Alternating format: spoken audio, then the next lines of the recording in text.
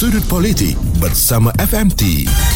Fokus pagi di Buletin FM, isu semasa dan info terkini. Anda bersama Ali Iskandar dan Hawa Rezwana. Kepada anda yang berada di Lembah Kelang, terus dengarkan kami 101.3 FM. Okey, kita nak bawa anda ke negeri Johor ya. Kerana antara yang paling mengejutkan kebelakangan ini ialah tentang titah Sultan Johor yang mengatakan negeri itu tidak harus dianaktirikan oleh Kerajaan Persekutuan. Jadi untuk fahami dengan lebih lanjut lagi dalam Sudut Politik Bersama FMT, hari ini kita bersama dengan... Ya, kita kembali bersama dengan Encik Zarul Alam, Ketua Unit Berita Video Free Malaysia Today. Kita terus masuk topik ni lah, bertanyakan tentang titah baginda yang katanya ia tidak harus berlaku. Ya, Johor dikatakan seolah-olah dianaktirikan oleh Kerajaan Persekutuan dan ia tidak harus berlaku kerana Johor antara penyumbang ekonomi utama negara. Kenapa agaknya berita ini menjadi buah mulut bukan saja di Johor tetapi seluruh negara, Encik Zarul? Sebenarnya isu anaktiri ni memang kita dah lama dengar. Tapi sebelum ini cuma pemimpin politik dan juga aktivis daripada Sabah dan Sarawak yang selalu timbulkan isu ni lah. Bila mereka menimbulkan isu ini, mereka merujuk kepada peruntukan yang tidak sepadan daripada Putrajaya berbanding hasil yang dikaut kerajaan pusat, contohnya dari segi minyak dan sumber asli yang lain. Dan bila isu anaktiri ini ditimbulkan, mereka juga mendakwa Putrajaya tidak mematuhi ataupun melaksanakan perjanjian Malaysia 1963 berhubung dengan hak kedua negeri itulah dalam hubungan dengan kerajaan pusat dan juga melibatkan kuasa-kuasa otonomi dan sebagainya. Dan perkara ini kita lihat satu yang biasa, memang dah lama dah orang sebut benda ni.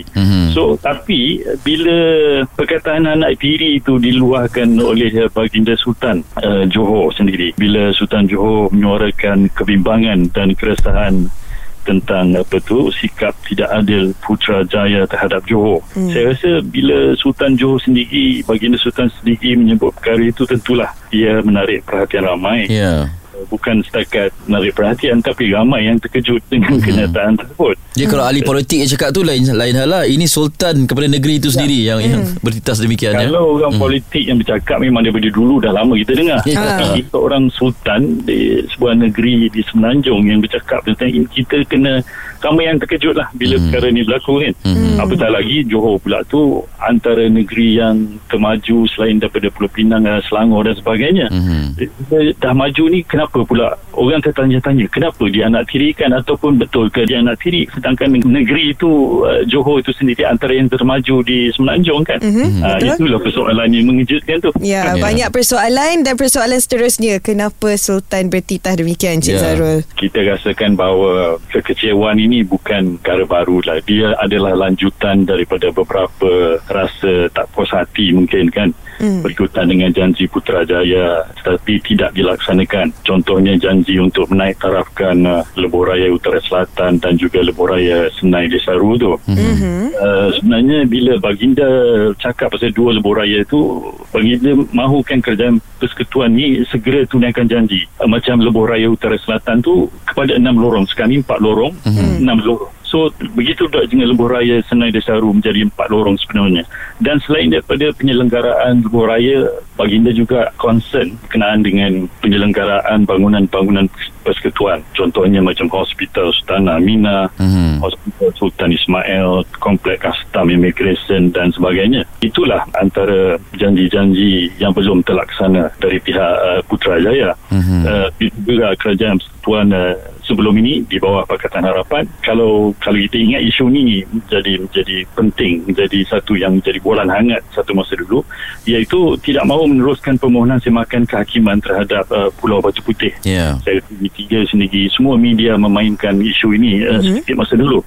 Dan ia dilakukan tanpa merujuk kepada kerajaan Johor dan juga pastilah kecewa baginda Sultan Johor kecewa dengan hakikat itu. Jadi saya rasa daripada turutan-turutan kekecewaan itulah yang menyebabkan saya rasa baginda Sultan merasakan negeri Johor dianaktirikan oleh persekutuan. Okey. Baik, Cik Zarul, kita akan teruskan perbincangan ini berkaitan dengan titah yang dizahirkan oleh Sultan Johor ni. Tapi yang buatkan perkara ini lebih mencetuskan polemik ni lah tempat dizahirkan perasaannya itu. Ni bukan calon-calon tempat. Teruskan kekal bersama dengan Bulletin FM, isu semasa dan info terkini. Perspektif baru untuk memulakan hari anda. Fokus pagi bersama Ali Iskandar dan Hawa Rizwana. Bulletin FM, isu semasa dan info terkini. Terima kasih kerana terus bersama dengan Bulletin FM, isu semasa dan info terkini. Anda yang mendengarkan kami di Lembah Kelang 101.3 FM, dan cerita kita dalam Sudut Politik Bersama FMT ini ialah tentang negeri Johor. Baru-baru ini gempar dengan perkhabaran titah Sultan Johor sendiri yang mengatakan, meluahkan kekecewaan terhadap Kerajaan Persekutuan, mengatakan Kerajaan Persekutuan menganaktirikan negeri Johor itu. Dan kita masih lagi bersama dengan Encik Zahrul Alam, Ketua Unit Berita Video Free Malaysia Today. Dan Sultan Johor menzahirkan perasaan itu ketika merasmikan sidang Dewan Undangan Negeri Johor. Apakah mungkin tempat dan majlis yang dipilihnya itu sesuatu yang simbolik, Encik Zahrul? Eli, kalau kita tengok kenyataan ni bukan dibuat sebarangan orang, bukan kita yang bercakap. Dan satu lagi, bukan disebut di kedai-kedai kopi. Dua perkara ni, ia disebut ataupun titah baginda itu dibuat di majlis perasmian pembukaan penggal persidangan pertama Dewan Negeri Johor ke-15. Dan kalau tengok pentingan tempat dan masa, dan ia dinyatakan oleh baginda sendiri, saya rasa itu sesuatu yang amat penting. Hakikat bahawa Sultan sendiri bertitah demikian kepada adun dan kepimpinan negeri, saya rasa menunjukkan bahawa baginda mahu sampaikan mesejnya supaya mesej itu diambil serius oleh pemimpin negeri, tak kiralah pembangkang ataupun pihak kerajaan. Dan juga ia satu isyarat supaya mereka memberi perhatian yang serius dan seterusnya mencari jalan lah untuk pastikan kepentingan Johor diberi keutamaan. Apa juga rasa tak puas hati kerajaan negeri itu harus diberi perhatian oleh Persekutuan. Dan saya rasa ramai yang terkejut apabila Sultan sampai satu tahap menyebut bahawa jangan sampai rakyat Johor mendesak untuk keluar dari Malaysia. Saya rasa itu satu kata-kata yang keras yang harus diberi perhatian oleh semua pihak. Amaran ini daripada pihak istana macam saya sebut tadi, dan saya rasa adalah yang pertama kalilah kot berlaku dalam sejarah kita kan. Itulah dia. Sabah dan Sarawak saya yang disebut, tapi sekarang Johor di selatan tanah air. Tapi saya rasa keseluruhannya ia mencerminkan betapa seriusnya lah baginda mengenai hubungan Johor dan juga kerajaan pusat ini. Baik. Ya, amaran yang keras dari Sultan Johor, ya, Cik Zarul.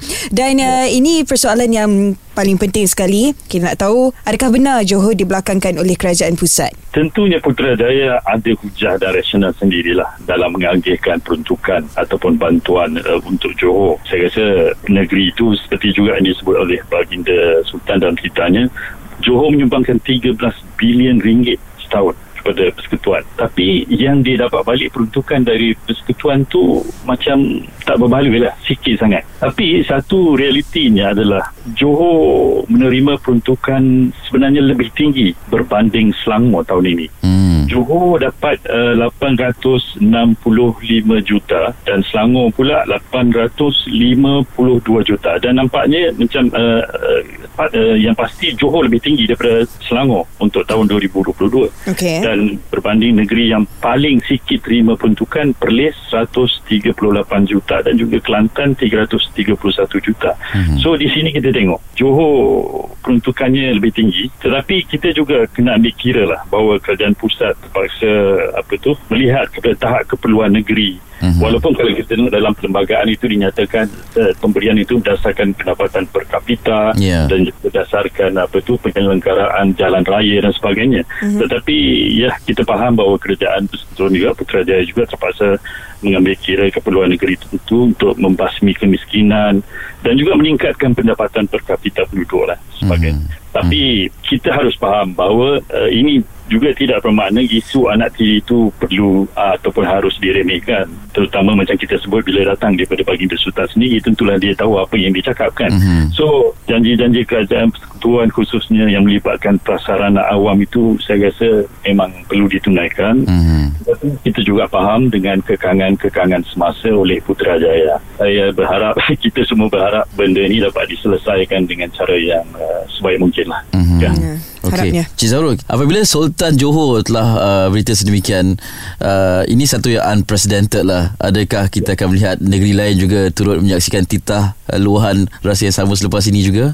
Itu satu soalan yang baik, Ali, yang kita harus sama-sama tunggu dan lihat. Dan saya rasa untuk kebaikan semua, perkara ini harus diambil kira secara serius dan diberi perhatian oleh kerajaan pusat lah, Ali.